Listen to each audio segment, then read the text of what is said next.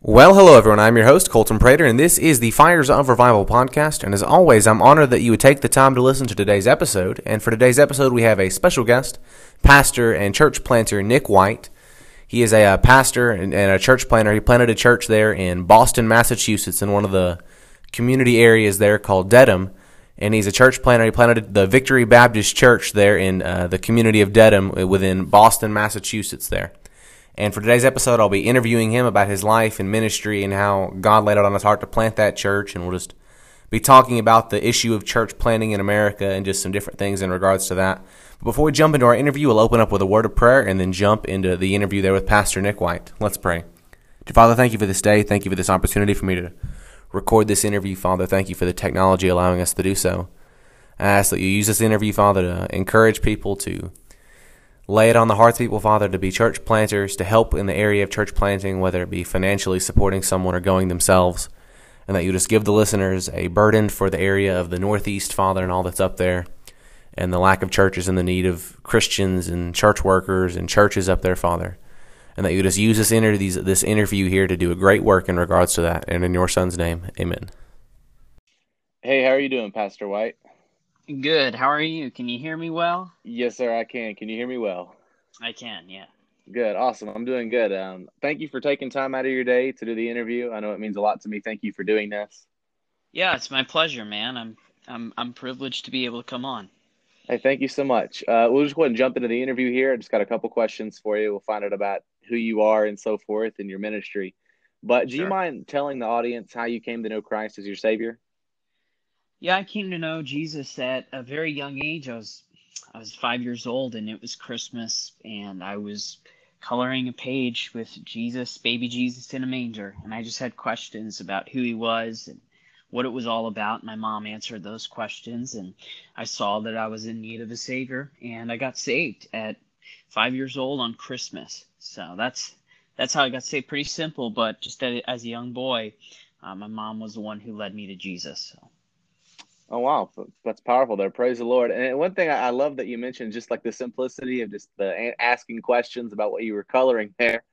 I know that when I was younger, I got saved when I was 6, and it was as a direct result. I was asking my parents questions about what baptism was, and they answered those questions, and I asked more and asked them what salvation was, and they answered that. And like you said, just coloring a little Christmas thing and then asking them questions, and then you ended up getting saved as a result of it. Yeah, It is neat amen. just to see how that works out there. But do you mind telling the audience how you also answered the call to preach? I know you're a pastor, so obviously you'd have to be a preacher to do that. So could you maybe Yeah, tell us how you answered the call to preach? yeah, for sure. So when I was 15 years old, I was at a summer camp, and this was a time in my life where, as a teenager, I wasn't super interested in God or church. I was more interested in myself, in Nick White, and my life revolved around myself. And I know that's the case for a lot of teenage boys, but for me, it was just I was very disengaged. I wasn't necessarily on fire for God. At the same time, I still had faith in God. I still believed in God. And we were asked, me and one of my good friends at that time were asked to go to this summer camp. And we heard that there was going to be sports and that there was going to be girls. And that's all we needed to hear. And hook, line, and sinker, we went. And, first few nights of preaching, it was just torture. I didn't like it. I hated it. And there was preaching 3 times a day, and it felt like they were just shoving preaching down our throats. We couldn't stand it, and we couldn't even sit with the girls. The guys were on one side, and the girls were on the other side, and then the girls wore like these things called culottes, and we didn't even understand any, and we were just confused. And man, it was just a weird time, and the culture was a little bit different than what I was used to, but what started to happen is the Lord started to work on my heart, and Brother Tom Farrell, evangelist, was Oh, wow. preaching, and he was preaching his testimony on how he was called to preach.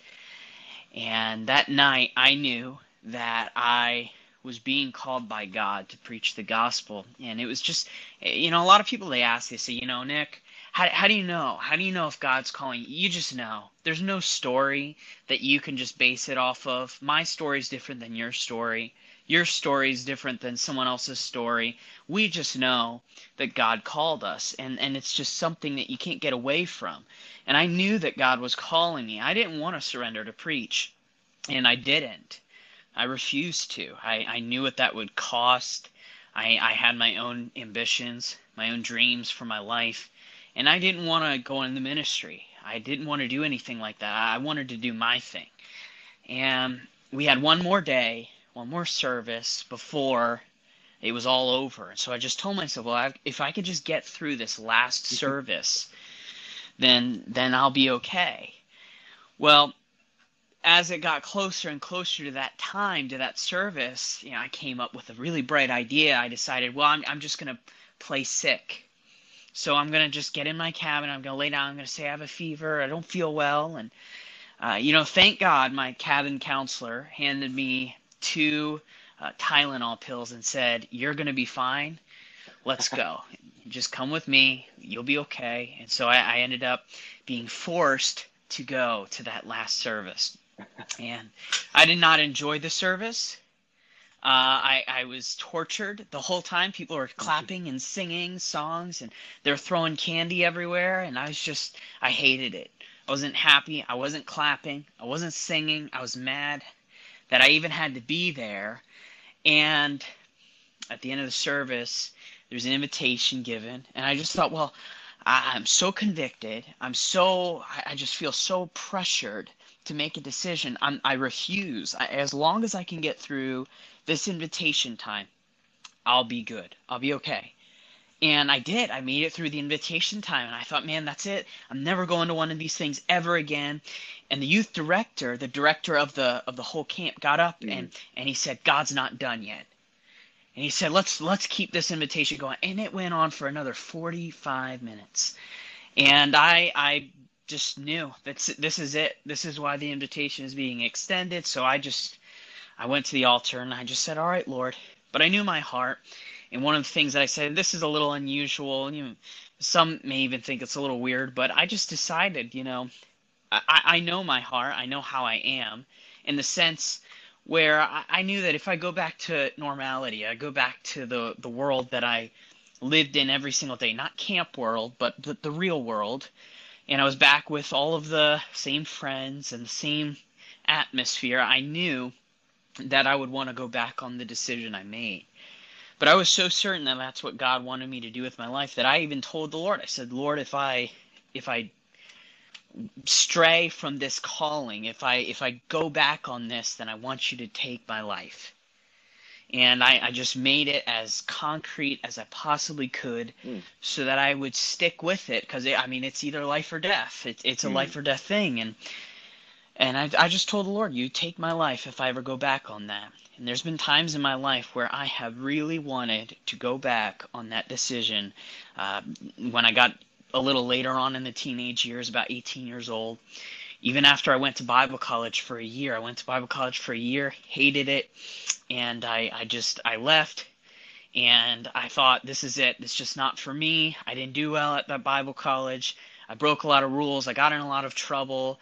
And I just, this isn't for me, and I wanted to quit. I got a job. I started dating a girl who was secular, and I just, I started to work, but deep down inside, it was like, if you head down this path, it's your life. If you keep going this direction, it's going to cost your life. And the Lord was so gracious with me, working on me, and I started to get back on the right track, and I just decided to submit to the Lord and to stay surrendered to that. And I ended up going to a different college then, and graduated, was able to meet my wife there, and was able to work. So yeah, I met my wife at Bible college, and I served on staff at a church, and then that brings us to where we are today. I just followed God's calling and ended up here in the greater Boston area. Well, awesome. Praise the Lord there. As you said that you were in Boston and everything, as a pastor there. Do you mind sharing how you ended up there? I don't know if you've always had a burden for that region, or maybe God just began to change your desires, maybe and open some doors, or whatever it is. I don't know. Can you just kind of share how you ended up in Boston, Massachusetts there as a pastor of a church? Yeah, so God really just gave me a desire to reach the Northeast. I didn't know where in the Northeast, but I knew that I would be going to the Northeast. I was born and raised in New Jersey, and then my senior year of high school, we moved from New Jersey to West Virginia, and the place is wild and wonderful. But it wasn't wild and wonderful for me because we were not used to that kind of culture. We were used to very different culture, and we were like, what's wrong with these people? Everyone's going to Walmart in their pajamas. Like, we're not used to this stuff. It's just a different world for us. And when we moved, I was sure, I was certain that we were going to come back to the Northeast, or at least I was. And it was obviously something that I prayed about. When I told you that I resubmitted, there was that time where I got a little bit away in my later teen years, 18, 19 years old. And I just thought, I'm going to just live my life the way I want to. And I submitted to God again, and God started to speak to my heart about the Northeast. I started to pray about it. Where would God have me go? And I thought, well, it'll probably be a few years before I know that. I'll keep praying about it and follow God's leading, and as He leads, then I'll submit. But God spoke to my heart really as a young man before I even went to the second Bible college, before I tried Bible college for a second time. And what happened was God spoke to my heart about Boston. I started to look into Boston. I started to be burdened for Boston and how little of gospel witness there is. And I just decided, okay, well, I guess that's where I'm just going to go. I'm going to go. And I went to Bible college, and I was always submitted. There was even a time in Bible college where I thought maybe God was calling me to something else. I felt uneasy about going to Boston for a little bit, and I think God was just trying to reset my heart, retune it, so that I'm not totally dependent on myself, and so that I'm totally dependent on Him. I'm not going ahead of God and making plans ahead of God, even though I know where I'm going, but that I would just rest in God's leading and guiding and just wait on God for that. And so there's a time where I thought maybe I was called somewhere else. I started to pray about it, fast about it, but God just made it clear that He wanted me in Boston. And it was really just made clear by a burden and a desire. And I just believe if you're walking with God and your heart is tuned to God's heart, through the Holy Spirit, through submission, and through being dead to self, I just believe that God will give you the desires of His heart. And God's desires are not to be ignored. They're to be pursued. And I just believe that God gave me that desire. I could not get away from it to go to Boston, and paired with a burden, obviously. And so that's how I believe it all happened. It all went down. And then when I graduated, we came up here, and we did not come to start a church. We actually came originally to take a church. And we got plugged into that church there, and things kind of just, it didn't really necessarily work out for us. And we ended up just kind of being on the ropes in ministry. We were still living up here in Massachusetts, and we didn't know, man, does God want me to start a church? I thought God was calling me to Boston. Does He want me to start a church or take a church? And what is it? I knew that God still wanted me there in Boston. And I figured that out in my Christian life, and I think we sometimes figure it out. God will put a desire in our heart. God will lead us down a path. Sometimes we may stumble a little bit, and we'll try and feel around, and we'll have to run into some closed doors before we finally go through the one God has for us. And I feel like once you get on the right track, God does that leading, guiding through His grace.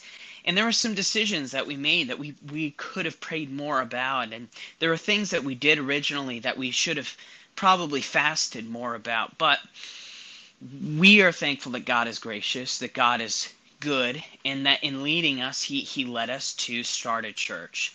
And I just believe that's what God wanted us to do, that He wanted us to start a church, and we just followed God's leading. We started to raise support. We started to pick a city in Boston. Boston's built with about 70 principal cities and towns. Oh, wow. And it's the sixth largest metro area in the world. And we just started to pray about an area. With an area that large, there's got to be a town we would go to. And God sent us to a town of Boston called Dedham. and it's Dedham, and that's where we started the church. So about 2 years ago, we started that church, and it's been going ever since, and been reaching people, seeing people saved, and give God all the glory for that. But that's basically how all of that went down. Well, praise the Lord. Wow, that was very powerful there. Just changing desires and ending up in West Virginia and then Massachusetts and everything changing Yeah. there. And piggybacking off of that, what do you think is what's a spiritual lesson that God taught you during that time and has taught you so far as a church planner? Yeah, so pride and humility. I mean, as a young guy, let's be real, sometimes, especially in early 20s, we just think we know everything. And man, it's so foolish for us to do that. To be in our early 20s, to just graduate out of college and all of a sudden think like I'm special, meaning I'm going to be the difference. When I go up to Boston, this is how it was in my head, and I'm just being transparent. When I go up to Boston, all these other pastors who've been there for 20, 30 years, they don't see much growth in their church, but I'll be different. It'll be different for me because I'm special. Mm-hmm. Boy, does God get rid of that. When you get up here, I mean, when we started the church, it was just over and over and over and over again. God just had to humble me. And I've said it twice already in this interview. God is so gracious. He just is. He's a wonderful shepherd. And he knows exactly what we need. And just slowly but surely, God was removing that pride. And he was showing me that I'm not the one who builds the church, that it's God who builds the church. That's such a simple principle. And we know that. I mean, Jesus gave the promise. He said that I will build my church. The gates of hell shall not prevail against it. But what the Lord helped me with is this, that if I'm the one to build the church, then it's not his. Oh, again. All right. I don't know what happened there. Did you hear all that, or where was it? Where did it drop off there? Right before you said, "Can you hear me? Can you hear me?" Like about probably 5-6 seconds right before that, it cut out. So it didn't miss much. Okay, I'll reiterate that thought real quick, All and right. I'll go from there. All right. So what God taught me, one of the main things that God has taught me through all of that is through that promise that Jesus is the one who builds his church. He said, I will build my church. He uses that possessive pronoun. It's his church. He builds his church. So if I'm the one to build the church, it's not his. He builds his church. And I had to learn that it is God alone who gives the increase. You can try and swell the church, and you'll be successful at it. But if you try to be the one to build the church, you'll fall flat on your face. And that is what I had to figure out. That is what I had to learn. That all the good ideas I might have had, and most of them were not good ideas, I just thought they were, but all of these revolutionary ideas that I thought would totally change, and how people would see our ministry, and overnight we'll just have everything we wanted, and we'll be on full-time salary, and we'll have a house of our own, and we'll get a church building, and we'll have bus ministries running into the city, and I mean just all these things. And the vision is good, the motives are bad, and it's just all about me, build up self. And I think sometimes if we're not careful, especially as younger guys, and I don't know, I assume you'll have a good amount of younger guys that listen to your podcast. And yes, sir. Let me just say this for their sake, because I level with you guys. We're in the same age bracket. We need to be careful of the toxic celebrity mentality. It is toxic. It is devastating to your ministry. When we're just trying to be big shots, and we're trying to be the Bible signers, and we're trying to be the so-and-so, we got the meetings, and we're preaching out, and we're doing this, and we've got all these, that stuff is so prideful and is so far from spirit-filled ministry.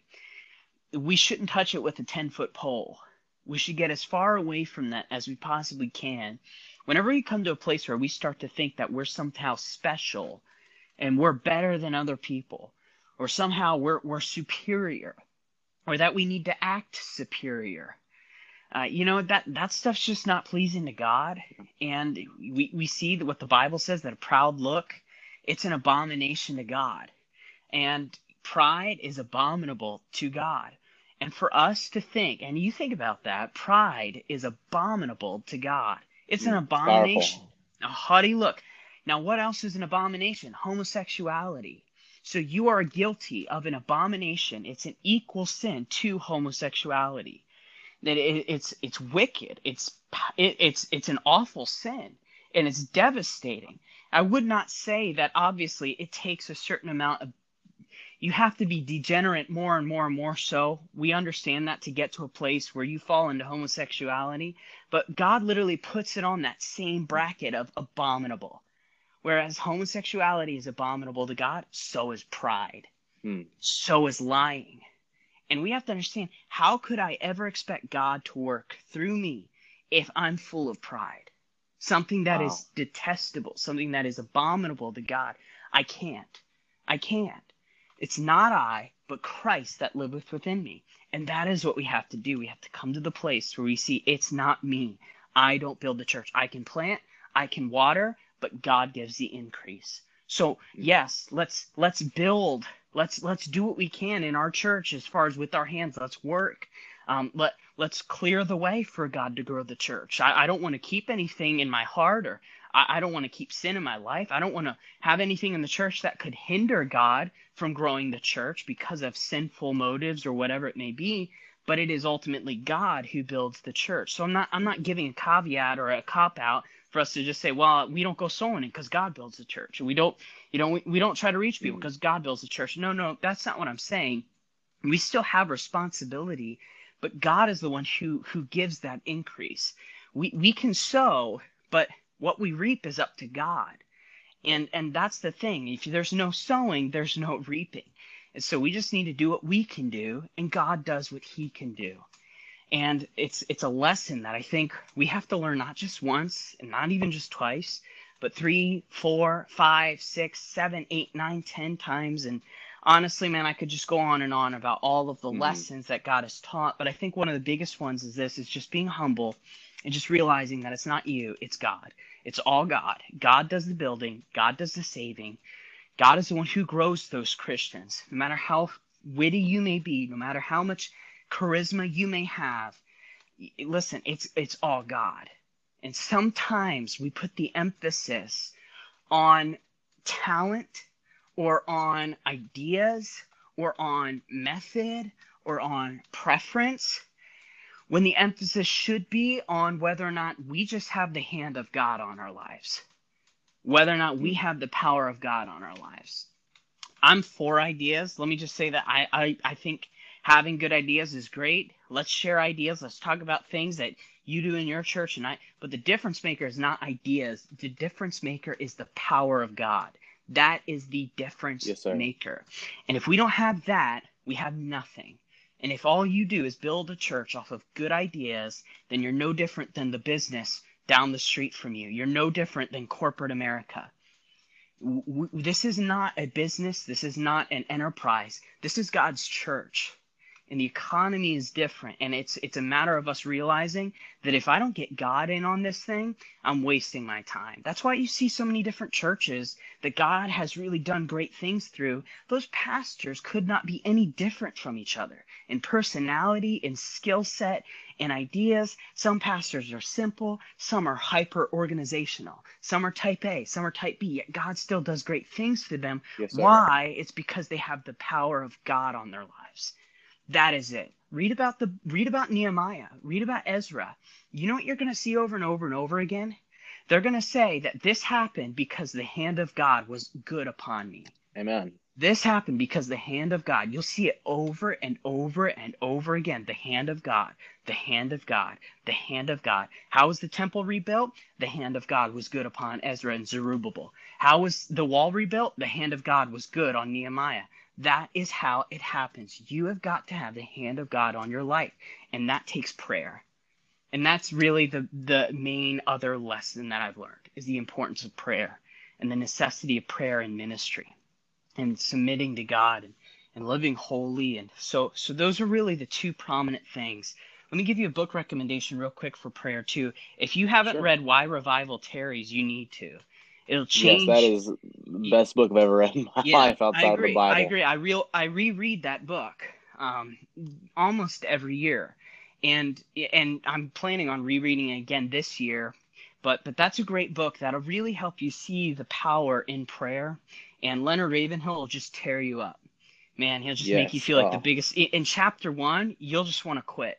You'll feel like the biggest loser, but it's the kick in the rear end that you need. So if there's anyone listening to this, you haven't read Why Revival Tarries, check it out, read it. It'll help you. It'll encourage you. So I know. I have to admit, there, the first time I read the book, I got about halfway through it, and I had to put it down and quit because it was just so much, and I had to start over a second time. And right, it took right. me 2 times reading it to finally finish it because it's a lot, but it's It's good though. heavy. Yeah, and I only think it's about like 120, 130 pages, Mm, something like that. It's not long, but it's just so, I mean, it's just one blow right after another, man. It's just no mercy. But exactly. it's what we need. We need to hear that. One of the most powerful things in that book that I cannot get away from is what George Whitefield said, that he has spent sometimes days, even weeks, in one place on his face in prayer, just Mm, murmuring in prayer. Sometimes and I just preached at a Bible college recently. I told a bunch of the guys there, we wake up and about 10 minutes before a class in Bible college, and we'll think, oh, I'll read my Bible later, and we go to class and we do our tests and we eat lunch and then we go to work and then we get home and we do our homework and then we go to bed. But revival's coming, right? But revival's mm. coming. It's coming, really, really. If George Whitefield had to spend weeks, days on his face in prayer for the fullness, the power of God, and you think somehow revival's going to come to you for your 10-minute prayer life, for your 5-minute prayer life, that's not happening. It's not No. happening. Mm. There's a cost. And if we're not willing to pay the cost, man, then it's not going to happen. It's just not going to happen. We got to get back to the discipline of prayer. And that's how it is. And man, it's something that I am constantly trying to work on to be better at in prayer. But just putting that emphasis there. If we're willing to fly across the country to go to conferences and meetings to get ideas on church growth and this and that, but we're not willing to spend 30, 40, 50, an hour maybe in our prayer closet just praying for the power of God in our lives, then we're hopeless. We're hopeless. We need to be willing to spend adequate time in prayer, begging for the power of God in our lives, staying pure, living pure, and walking in the fullness of the Holy Spirit. Without that, we're hopeless. We don't see any chance of revival.